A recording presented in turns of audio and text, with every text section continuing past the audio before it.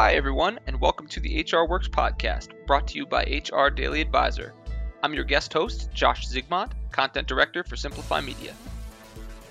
The HR Works podcast provides clear, relevant, and actionable information on topics that matter to you, the HR professional. When you're armed with the best practices and strategies to attract, retain, and engage top talent and deliver exceptional service to your organization, HR just works. In today's episode of the HR Works podcast, we're sharing a recent conversation I had with two members of the Human Resources Management online program at Champlain College. Dr. Albert Orbinati, Assistant Professor and Program Director of the Business Management and Human Resource Management programs at Champlain College, and Elisa Avalar, a Professor of Human Resource Management at Champlain College and Vice President of People at Docker, a San Francisco-based IT service and consulting company focused on application development. As educators preparing the next wave of HR professionals, Dr. Albert and Elisa are right at the pulse of the latest trends and changes impacting the human resources community and shared some incredible insight during our discussion. We covered so much in our conversation that we're going to share this one with you in two parts. In part one, we'll get you introduced to Dr. Albert and Elisa, learn about both their unique career paths in leadership and higher learning, and talk about generational divides in the workforce and some of the biggest challenges facing HR professionals in the remote work era. Let's check out the episode. Albert, Elisa, welcome to the HR Works podcast. Thank you very much. Thanks for having us. All right, well, it's great having you both on. So let's jump right into it. The newest group of 2022 graduates are now entering the workforce. What's something unique that sets this latest batch of human resource management graduates apart from their peers in the workplace? Well, sure. So right now, students have had a once-in-a-generation experience of learning about HRM while living through a global pandemic. And I think that's really unique. And so what are some of the issues that they faced? So the issues that they're facing right now in the classroom are major organizational disruption. So we're all going through it right now. This rise of remote work.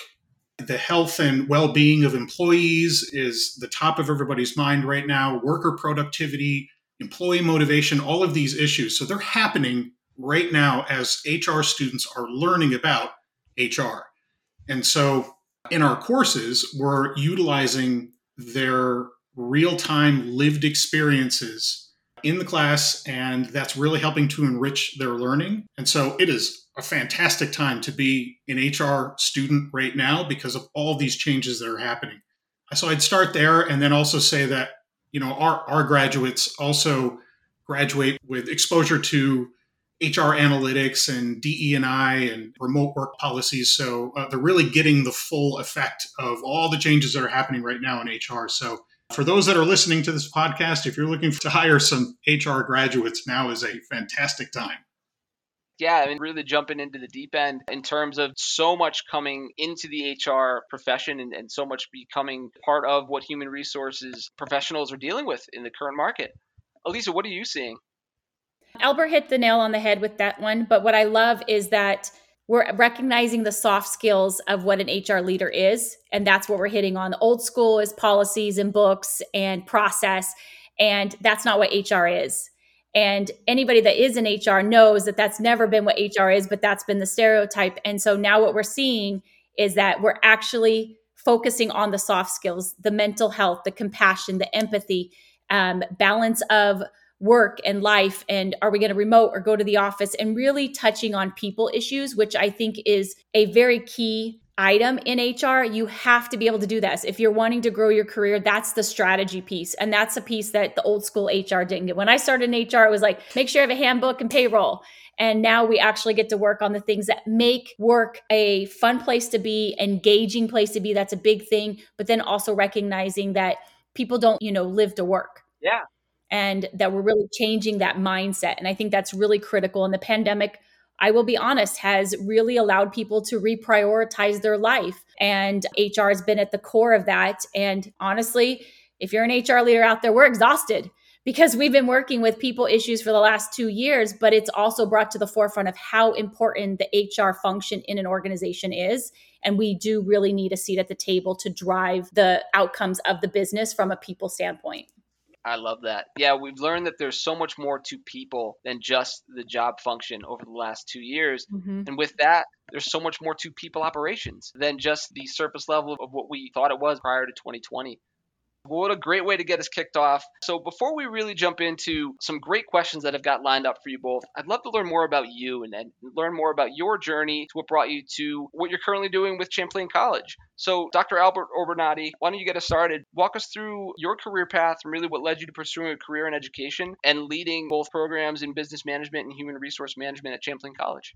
Sure. I may be one of those rare people who always knew he wanted to teach. Even when I was very young, I was always at the forefront of like trying to teach and lead other people. In my group of friends, I was always the leader of my group of friends. And so this started very early for me. And I knew that teaching was going to be my career. And so when I graduated college, undergrad college, I became a secondary school teacher. And I did that for about 2 years. And then 9/11 happened. And 9/11 changed the trajectory of my professional life in pretty significant ways. I had a college friend who passed away in in the North Tower, and that really affected me. And so I was, from that point on, thinking about joining the military. And I wanted to serve and make a difference in that regard.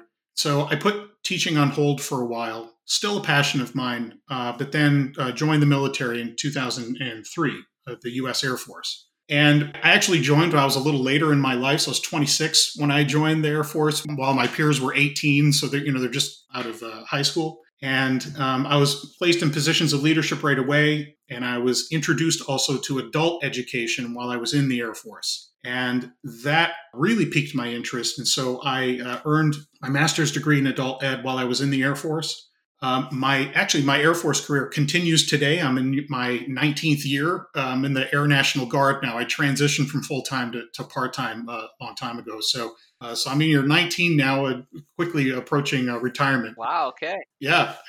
And so from that point on, from about 2008 until today, it's been a career in higher ed. And so moving up, I was a dean, I was an assistant vice president, and I decided to come to Champlain to teach and to interface with business leaders like Elisa and the incredible group of people we have at Champlain. So that has been the short story of my trajectory. And that's a great journey. That's fantastic. Thank you for your service, first of all, Albert. That's wonderful. But again, just that journey is so unique. And again, this is where I love asking this question right off the top, to just share that journey. We all have unique paths to lead us to where we are today. So thank you for that. That's great.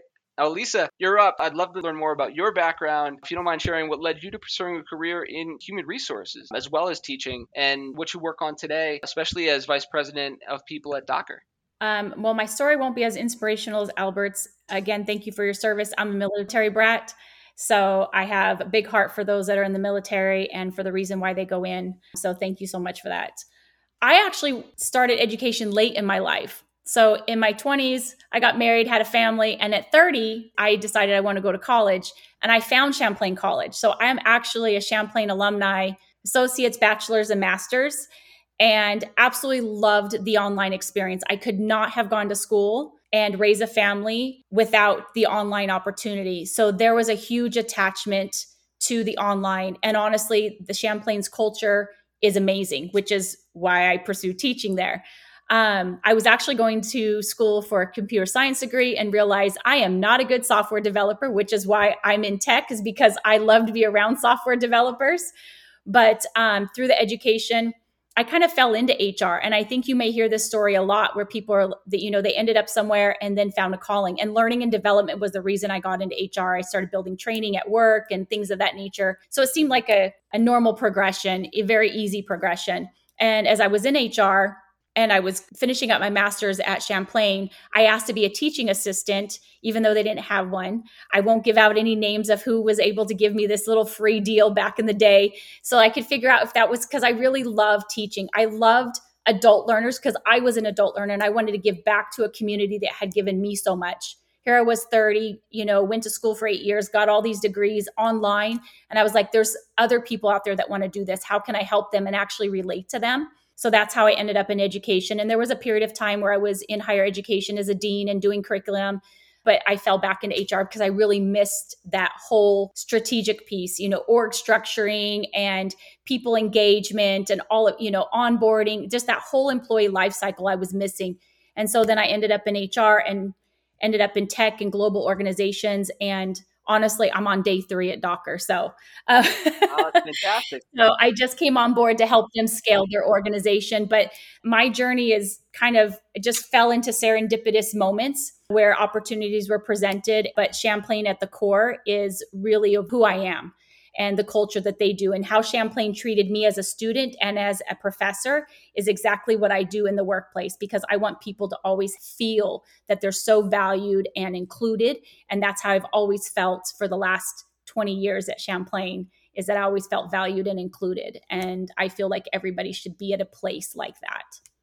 I love that. And Lisa, your passion and just appreciation for Champlain shows, you could tell again that it made such an impact on you that you wanted to pay it forward. That is so cool. Thank you for sharing that. And it's great to see that you've just started now at Docker and you're paying it forward, even continuing to do that, and now teaching and working even with learning and development with now your new employees at Docker. Mm-hmm. So it never stops. Even teaching beyond just the classroom, you still have an opportunity to groom that next batch of talent. Absolutely. Okay, so let's dig into the current market, right? We've seen so much change in the HR world, in just the workplace, that has affected human resource professionals. So, what are some of the current challenges that human resources professionals are now facing on a regular basis that may not have been a factor previously? Let me give that a shot first. Go for it, Albert. Well, so since this pandemic started and we all got a chance to, most of us got a chance to, work remotely, I have always viewed this issue as a leadership issue, and more specifically, a generational leadership issue. And, folks who are listening may or may not be familiar with generational leadership. So, it's the baby boomer generation, Generation X, the millennial generation. The current generation is Generation Z. And for me, the spotlight has always been on leaders during this time and what their preferences are, what values they bring to the workplace. And so my focus on this question it will be about the generations. And so let's look at them very quickly. So the baby boomer generation, and I'm talking about the second half baby boomer generation, that's folks who are born between the mid 50s and mid 60s. So they're approaching retirement now, but they're typically in places of leadership, senior leadership in organizations. And so what characteristics do they have? They're driven, they're competitive, they're people who feel like they have to pay their dues, to society. They believe in self-sufficiency. Their attitude towards authority, they'll either love or hate their managers, but they'll be pretty blunt about their feelings, right? And their attitude towards work, it's an adventure. And so let's look at the next generation, my generation. So that's folks who were born between 65 and 1980. It came to age in the mid 80s to 2000. So we're the latchkey kids. So we were really the first generation raised by working parents who left us alone after school. Right. Two working parents. We're survivors. We're skeptical. We're self-reliant. But we're also a little suspicious, and we believe in leadership through competency. And I realize these are broad generalizations, but it really does apply to me as I did the research on this and I read through this.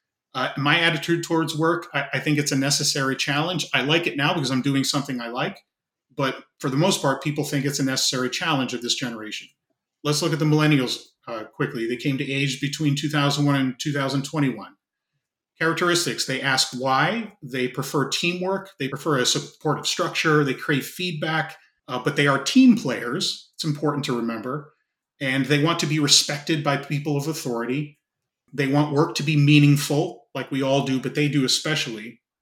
And then this latest generation, we're still learning about, but we know that collaboration is a big importance to them.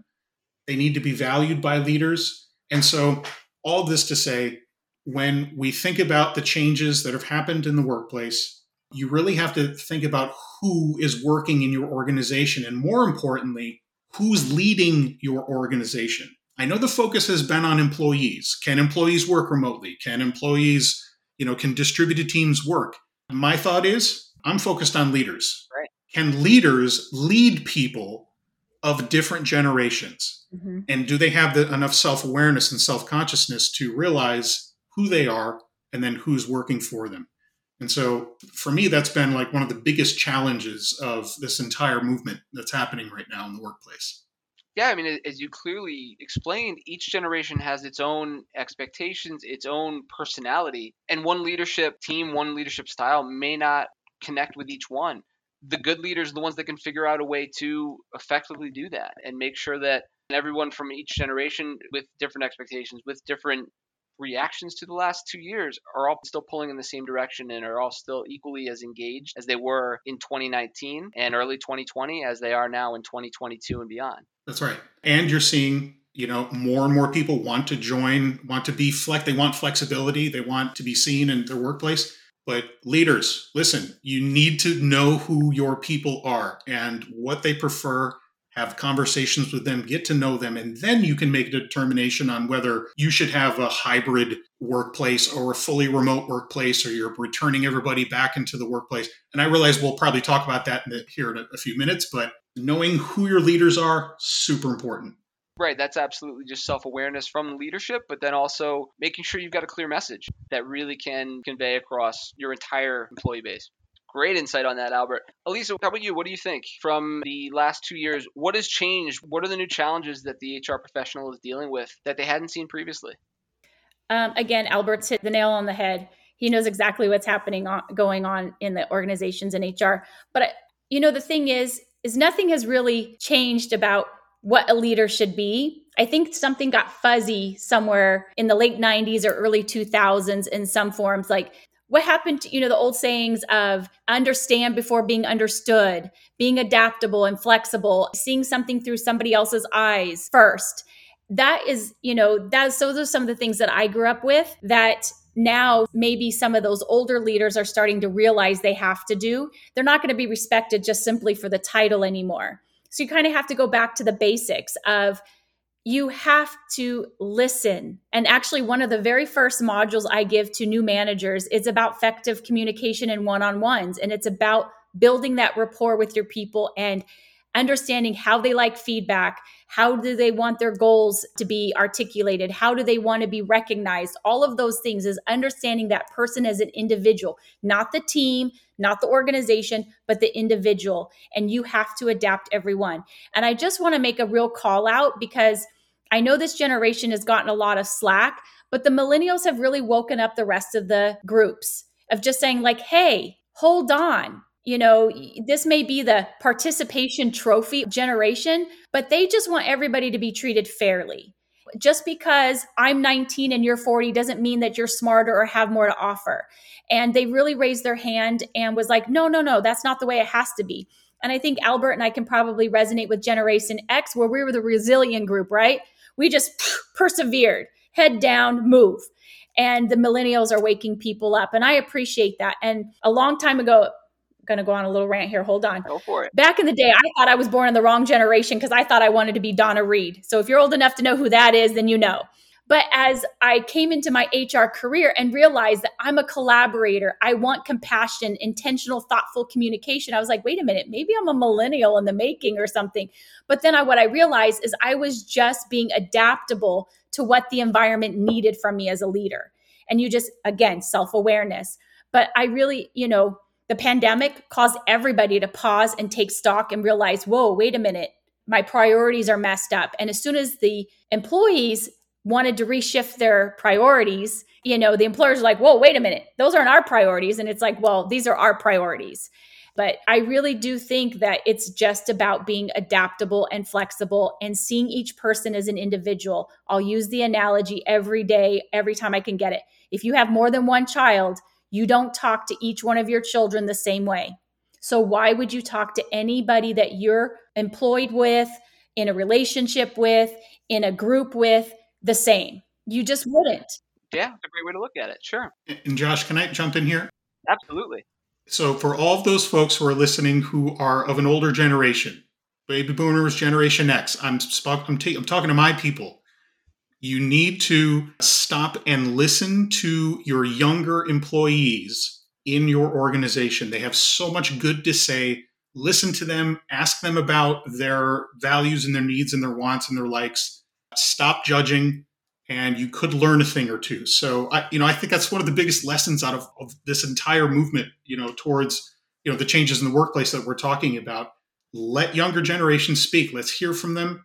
And through our organization, I guarantee it would be a better organization overall if you did that. Did the last 2 years really heighten the differences between the generations that are making up the workplace right now, where we see as you went through it, Albert, each generation really has its own personality, its own characteristics. Did those become more heightened with so much that's changed?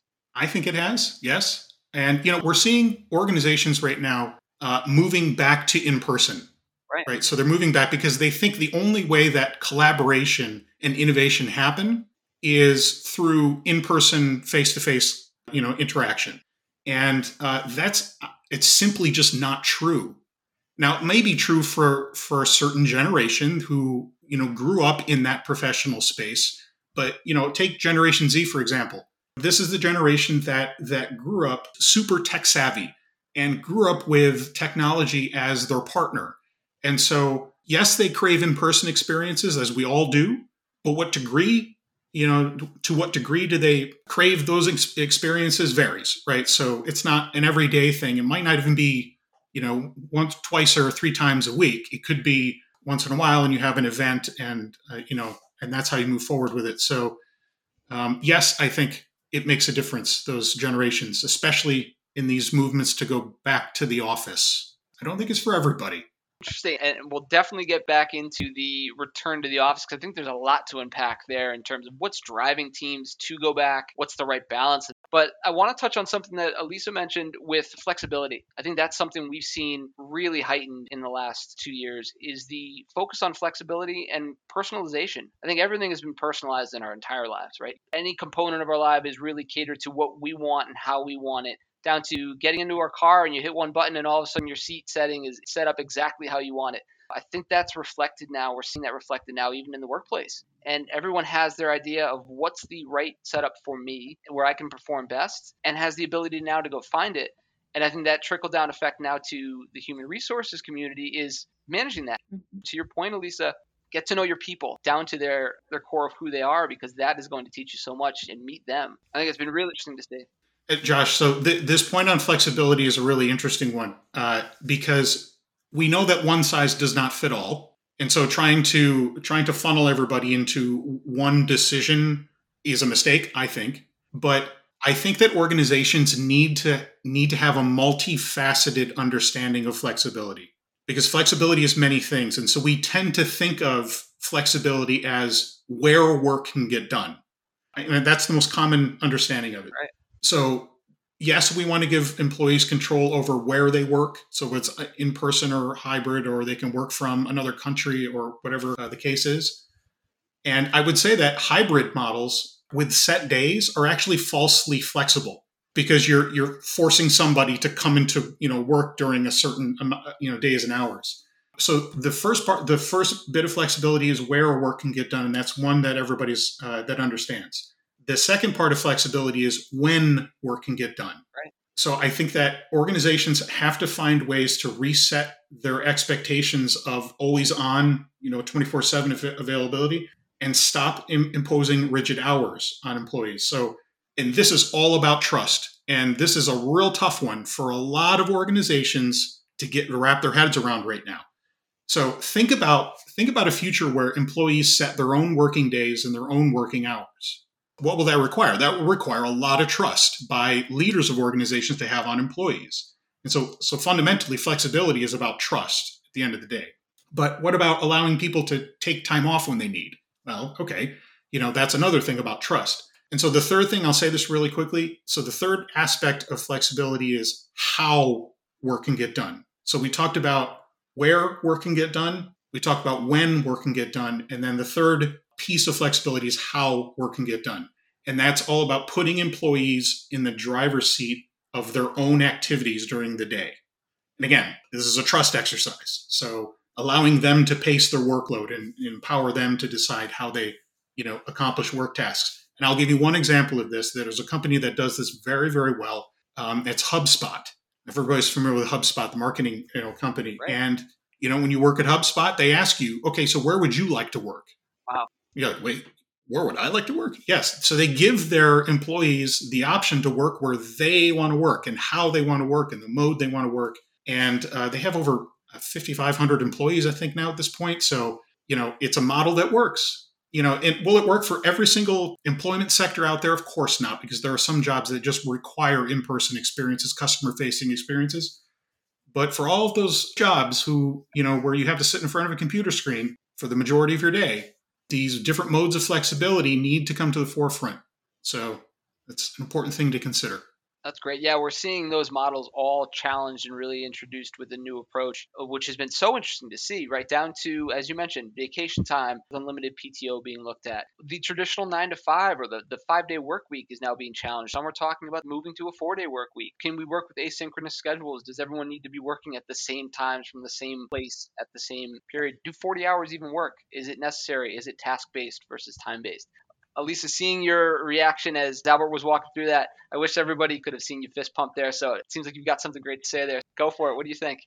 Albert, you're hitting home runs all day on this. I don't have anything to add, but trust, I was exactly going to say this. Trust is the number one factor.